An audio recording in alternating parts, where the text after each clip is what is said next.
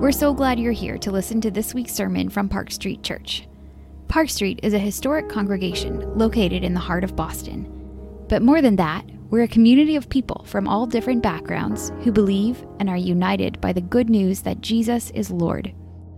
Visit us at parkstreet.org to learn about our community. We love adventure. Maybe I should say at least I love adventure. I think we all love adventure, if I could be presumed to speak for all of us. Even those of us who are maybe more drawn to safety and comfort and prefer our adventure just in a book or on a screen. I do think there's something deep within the human heart that longs to be a part of something greater than ourselves, something exciting and meaningful and purposeful. And this is evoked, of course, when we read wonderful stories like Tolkien's The Hobbit, and so many other things. It's why we're captivated by Lewis and Clark and Ernest Shackleton and Neil Armstrong, just to name a few of so many great adventurers in the past. And I contend with you this morning that the Christian life in which we know ourselves to be deployed on the mission of God is in fact the greatest adventure that we could ever know or engage as human beings. It's not boring. It's not purposeless. It's not dull.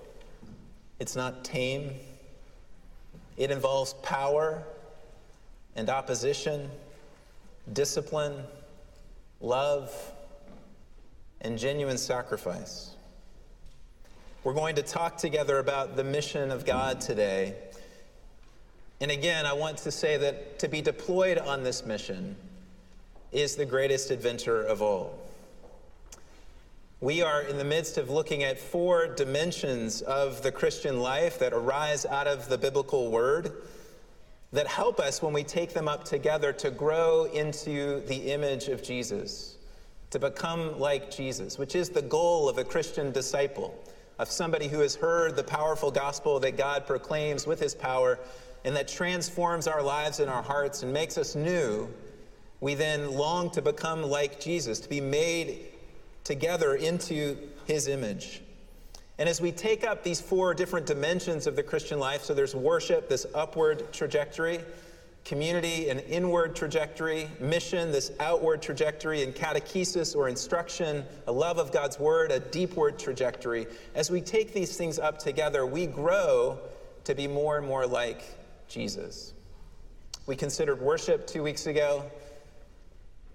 We considered community last week on this horizontal axis that's primarily about loving neighbor. So we're considering mission today, the loving of neighbor outside of the body of Christ. Next week, we'll come back and finish the vertical axis, which is a little bit more focused on the love of God. And we'll look at a love of God's word and his gospel as a foundation and anchor for all of our lives. Man does not live on bread alone, but by every word that proceeds from the mouth of God. Today we're going to look at community, and the text is 2 Corinthians chapter 5, verses 14 to 21, page 966 in the Pew Bible. 3 headings as we look at this: the source of mission, the nature of mission, and then we'll spend most of our time on what does this actually mean and do for our lives? How do our lives look when we engage in this together? So first, the source. We can make a mistake when we start to talk about mission in the church, that mission is all about what we are to do. It's about our initiative. We can talk about the mission of the church or the mission to Boston or a mission to the globe. And none of this, by the way, is wrong. But there is a potential danger when we speak in this way because it can obscure the most critical fact of Christian mission, which is this: mission is God's. And he invites us by his mercy and grace to share with him, to participate with him in his mission. Verse 18, Paul writes, "All this is from God, who through Christ reconciled us to himself and gave us the ministry of reconciliation." All this is from God. So verses 14 through 17, I would argue, could be a way that we'd understand what he means by this, and that concludes with a wonderful verse in verse 17, which we'll look at in just a moment. But notice that God is the primary actor here. All this is from God. God is the one who is at work, and he's invited us into this work. Paul says in verse 18, he gave us the ministry of reconciliation. In verse 20, we are ambassadors, he says, for Christ, God making his appeal through us. God is the primary actor. We are employed and deployed in his mission. The Old Testament scholar Christopher Wright puts it this way near the beginning of his book, The Mission of God. Quote, mission then in biblical terms, while it inescapably involves us in planning and action, is not primarily a matter of our activity or initiative. The mission is God's. The marvel is that God invites us to join in, end quote. Which means then the key question of mission is not, what am I to do? The key question of mission is, what is God doing, and how can I be a part of it? Or how can I be in it? So that raises the next question, the second part here then in our three-part structure, the nature of this mission. What is God doing? What is God's mission? And this text in 2 Corinthians 5, Paul paints in broad brushstrokes. As I said, all this is from God. We look back, and where does this end in terms of verse 17? Therefore, if anyone is in Christ, and the Greek is just blunt here, it just goes, new creation, or new creature, it could be translated. The old has passed away. Behold, the new has come. God's mission is new creation, and this new creation has come through the one who for our sake died and was raised, verse 15, through Jesus. Through him, the old, sinful, in Adam humanity has died with him on the cross, and we now live in him in the new, in Christ humanity. And it's this new life, this new creation, liberated from sin and death, that Paul says is from God. God's mission not only is described in terms of new creation in our text, but also with this key word of reconciliation. Back to verse 18. All this is from God, who through Christ reconciled us to himself and gave us the ministry of reconciliation. Verse 19, in Christ, God was reconciling himself, the world to himself, not counting their trespasses against them. Reconciliation means that hostility is removed in a relationship and replaced with peace, that relationship might be restored. It is sin that actually divides and destroys communities and relationships, and sin that breaks the relationship between God and humanity as well. And through the death of Christ, who in verse 21 we read became sin for us, Jesus encountered the full weight of God's wrath against sin at the cross, and so there sin was defeated. The hostility between us and the living God on account of sin is dealt with decisively. And because of that, because of the substitutionary death of Christ on the cross, we are forgiven by God, who no longer counts our trespasses against us, as Paul writes in verse 19. And now, in the words of Romans 5:1, now we have peace with God through our Lord Jesus Christ.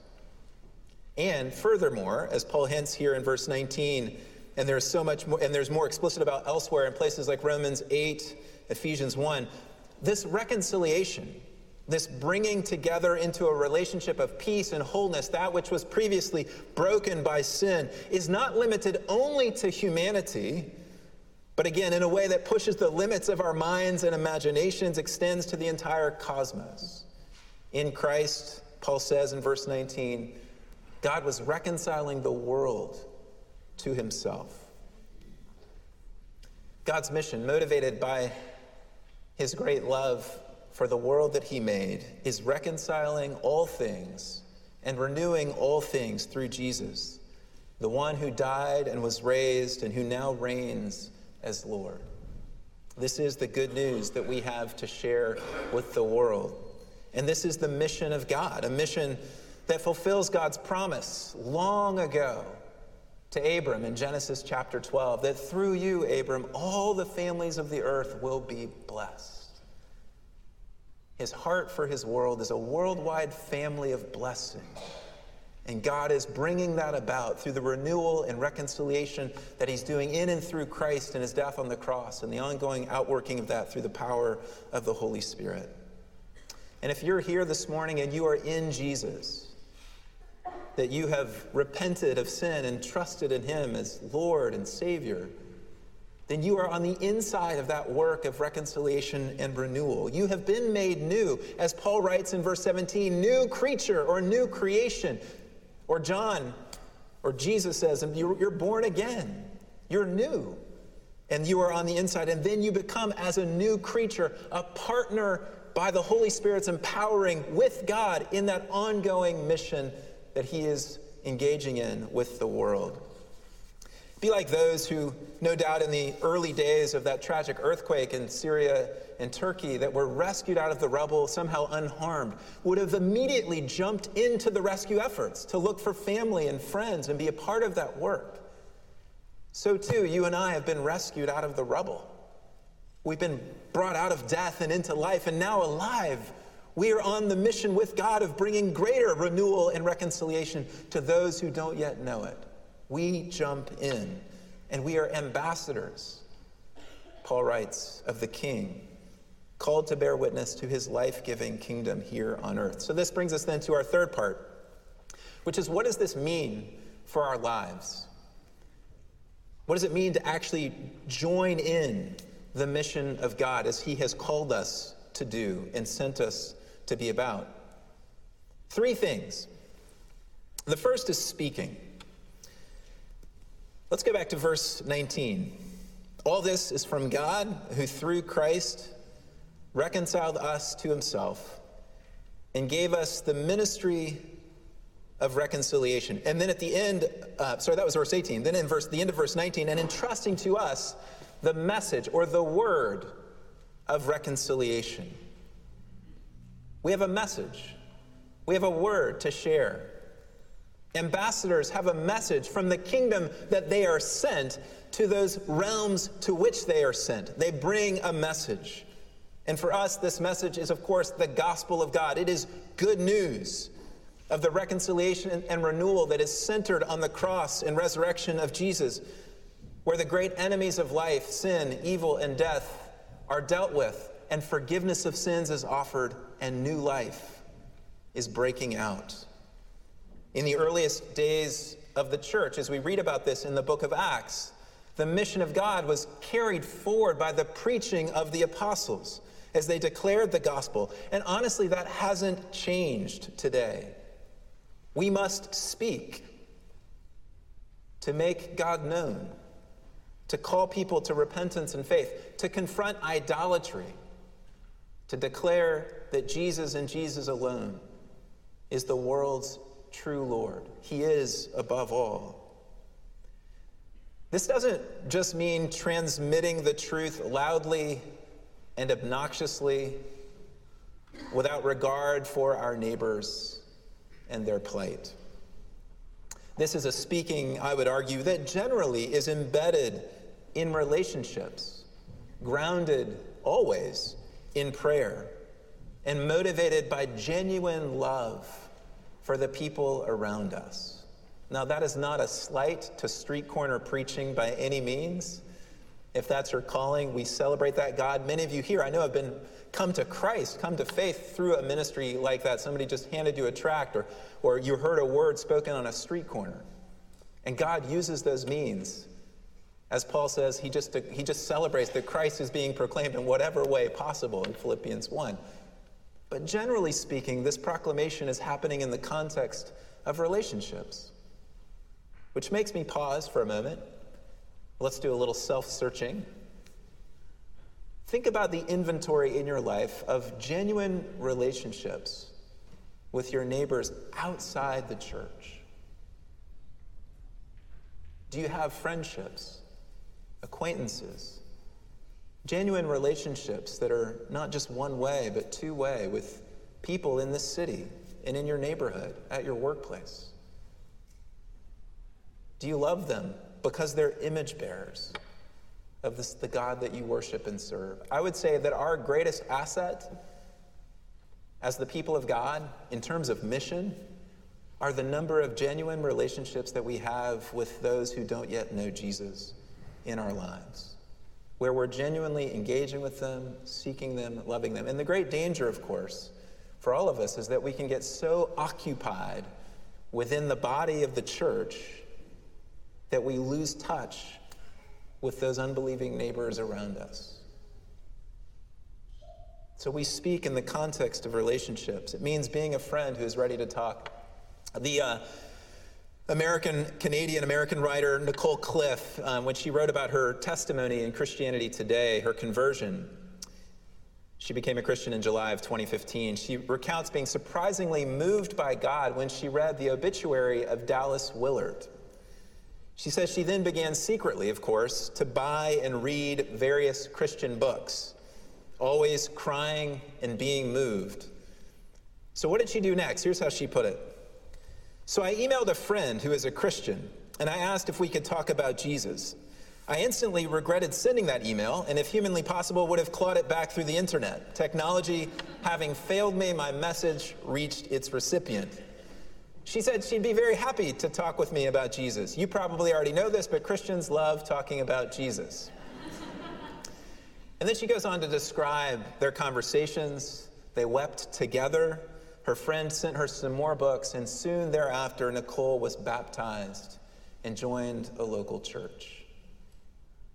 I wonder, are you and I ready to be that friend? Are we one of those Christians who loves talking about Jesus? It's not easy, is it? In a world that frequently perceives Christianity as a failed message that often ridicules the Christian faith. We fear, don't we, that we won't have all the answers.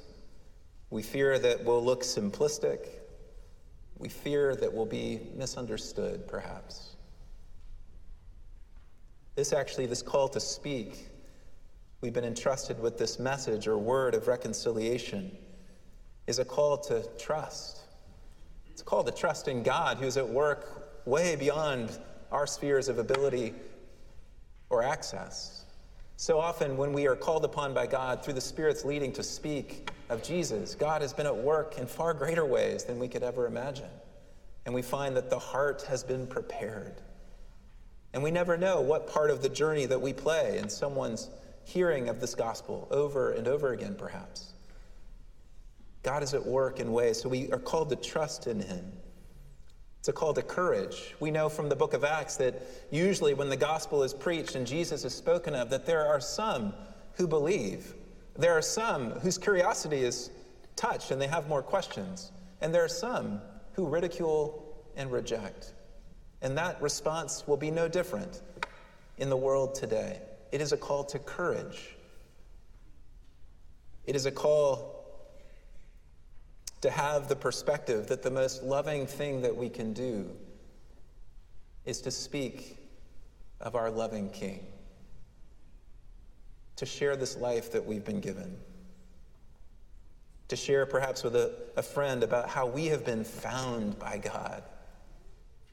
We've been changed by God, and we're now being led by God's Spirit to carry on this work together. My prayer is that, like Paul, we as a body would not be ashamed of the gospel, because it is the power of God for salvation for everyone who believes.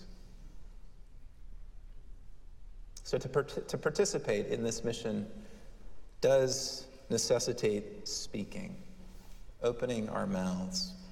The second point is that to be engaged in Christian mission, speaking is not the whole of it.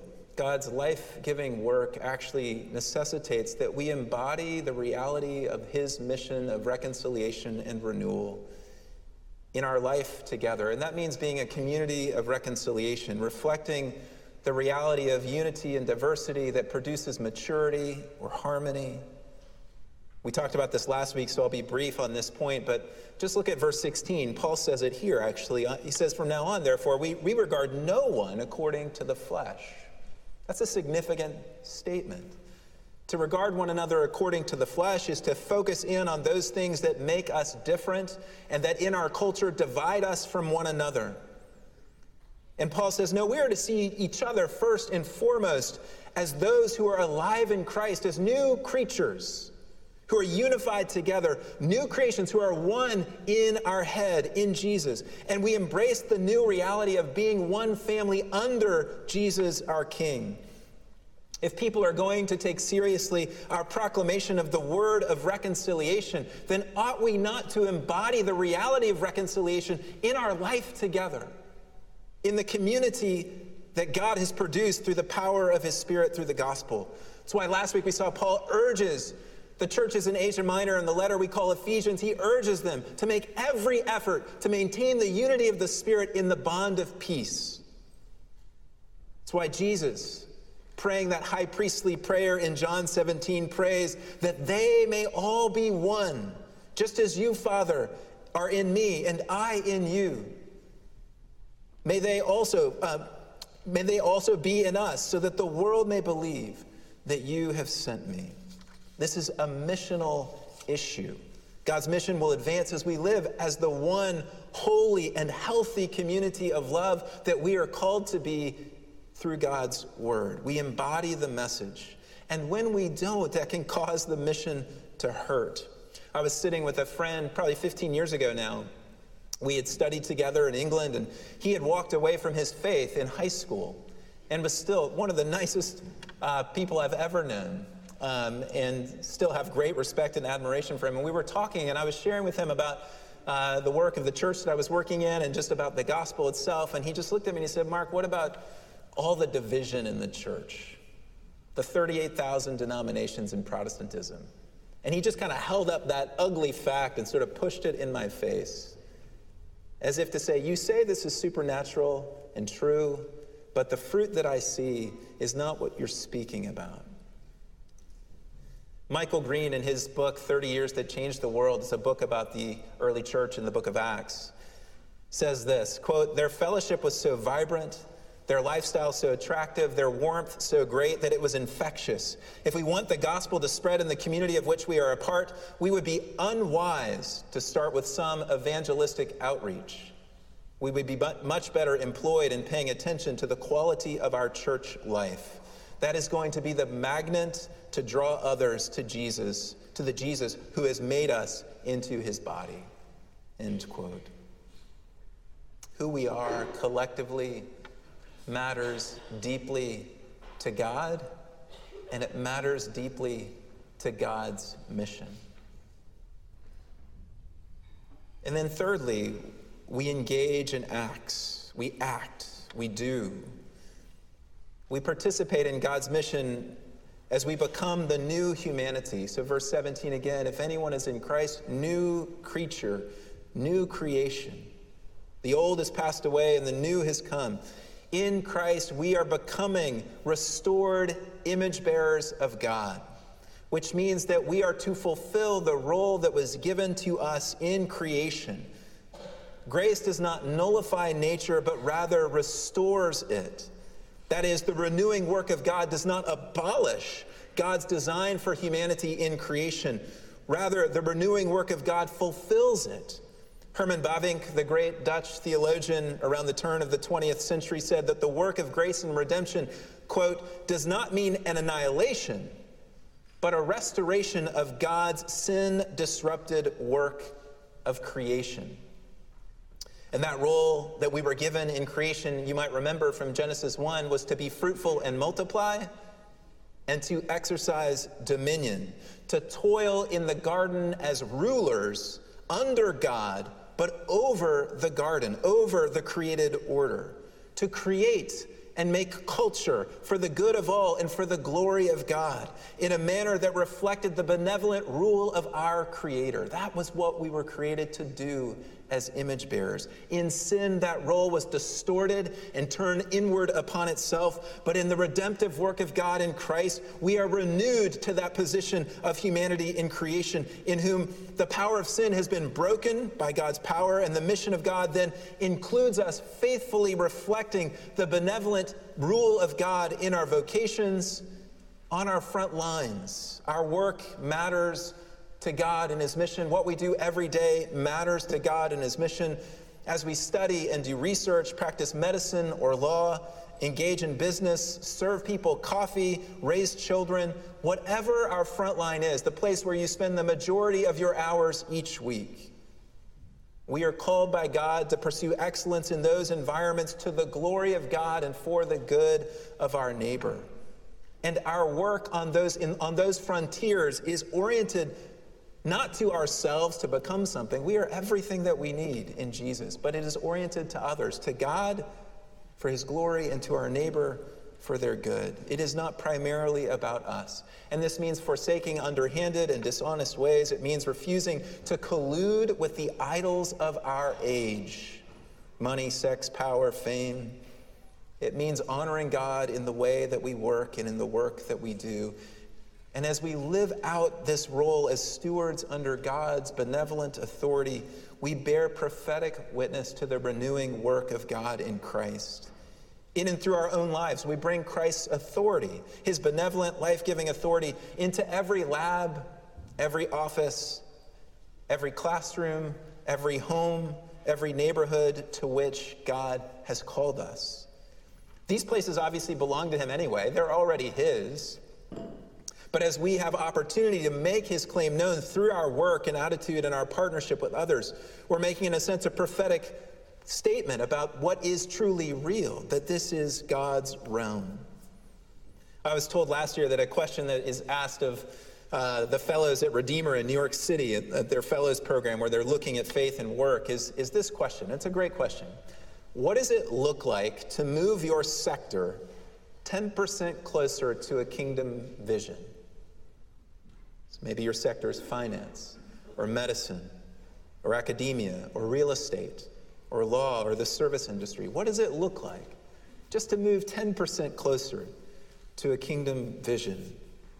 This kind of thinking and living will have a leavening impact on the world around us. Not one to be overstated. That can be overstated at times. But nonetheless, one that is there, that is bearing witness to the truth and to what the world will one day become when Jesus returns and his kingdom is consummated. Also, as renewed image bearers, new creations, being a part of the mission of God under this heading of doing also includes reflecting God's heart for justice and mercy in the midst of a world of brokenness, wickedness, and injustice. This has always been God's heart for his people and for all humanity. It's worthy of a lot more attention than it can be given here this morning, but it is essential. The people of God in this world of sin and brokenness advance the mission of God as we pursue justice for all, as we care for the poor, as we defend the vulnerable, as we confront oppressors and powers that exploit. God's coming kingdom will be just, as it is celebrated in Psalm 96, for example. And as we are able to right wrongs in the present, we anticipate and embody that future, and we call people to it. To say that we are a people who are called to justice, let me be very clear, is not a partisan statement. It is a biblical exhortation and command. He has shown you, O man, what is good. And what does the Lord require of you? But to do justice, or to act justly. The translation could go either way. To love kindness, chesed, mercy, steadfast love, and to walk humbly or circumspectly with your God. This work of doing justice in the world gives integrity to our proclamation and to our worship and to our communal life together. God's redemptive work does indeed impact social, political, and economic spheres. And we are to care about this too as we scatter throughout the world and throughout the city. In Jesus' name. Our participation in God's mission must be holistic, because God's mission of reconciliation and renewal is. Yes, proclamation is essential, and so is a unified and holy church, and faithfulness in our vocations, and pursuing justice and mercy. What God has joined together, let no man put asunder. I borrow that from the wedding liturgy. And this mission, while it entails embracing the fullness of life, is, of course, costly. Look with me at the text again, a little beyond where we read in chapter 6, verse 4. As servants of God, we commend ourselves in every way, Paul writes, by great endurance, in afflictions, hardships, calamities, beatings, imprisonments, riots, labors, sleepless nights, hunger.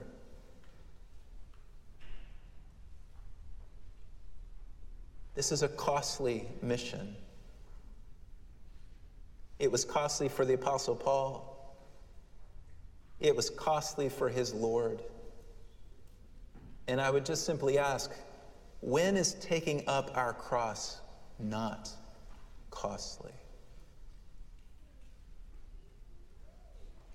There is a cost to stepping into this mission. By the way, there is a cost to not stepping in to this mission as well. Many of you might remember that poignant scene at the end of Steven Spielberg's film Schindler's List, when Oscar Schindler is leaving the factory to not be caught by the Soviets who are getting close and to try to go and find the Americans on the other front. And he has that moment of having these 1,100 people around him that he's essentially rescued from death, these Jewish people that he as a Nazi was supposed to hate. He preserved their lives, and he says, could it not have just been one more? This pen, this car. The cost of not engaging in the mission of God is far greater than we ever like to think about. But we are moved. Why would we want to step into this costly work? Why would we want to take up our cross? Why would we want to be deployed on this mission? Well, I would submit to you that Paul gives us the answer at the opening of our text in verse 14 as we draw to a close. For the love of Christ controls or compels us, which he goes on to say specifically in verse 15, which means that those of us who live no longer live for ourselves, but we live for him who for our sakes died and was raised.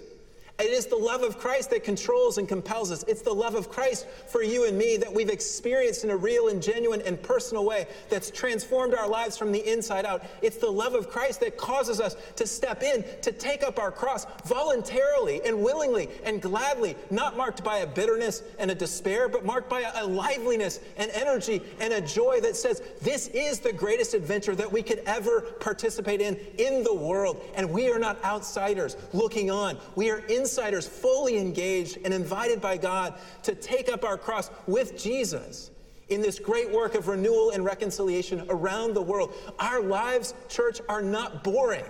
Your life, however mundane it feels, however just minuscule and unimportant it may feel to you or to the world around you, you are on the greatest mission that could ever be known. You are involved in the greatest adventure that has ever been unleashed. And guess what? You know the end. And it works out great.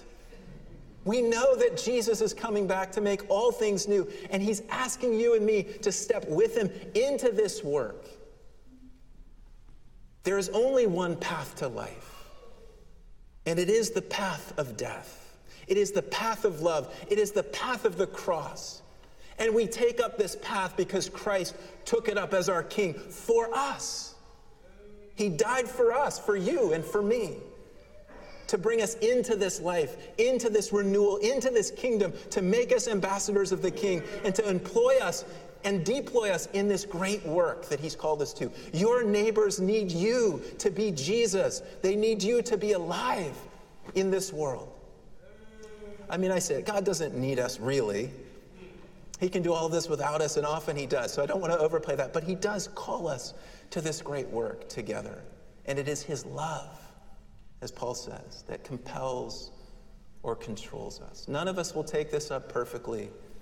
And I don't know, maybe you walked in here and you didn't want a resounding exhortation to get in order and start marching. Perhaps some of you just needed to be reminded that the love of Christ is for you today, and it is.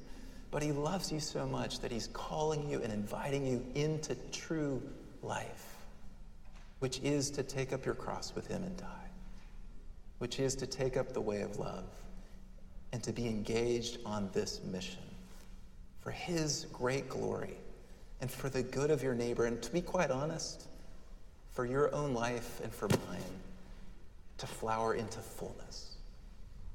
The way that happens is by taking up this mission. Let's pray. God, we thank you for this wonderful, wonderful invitation to be ambassadors of Christ. You've entrusted us with this amazing good news. Lord, we fall woefully short. Often we are so tangled up in and embedded in the idols of our day that our light shines very little. And we pray, Lord, that you would forgive us, that you would rescue us from the selfishness that defines sinfulness.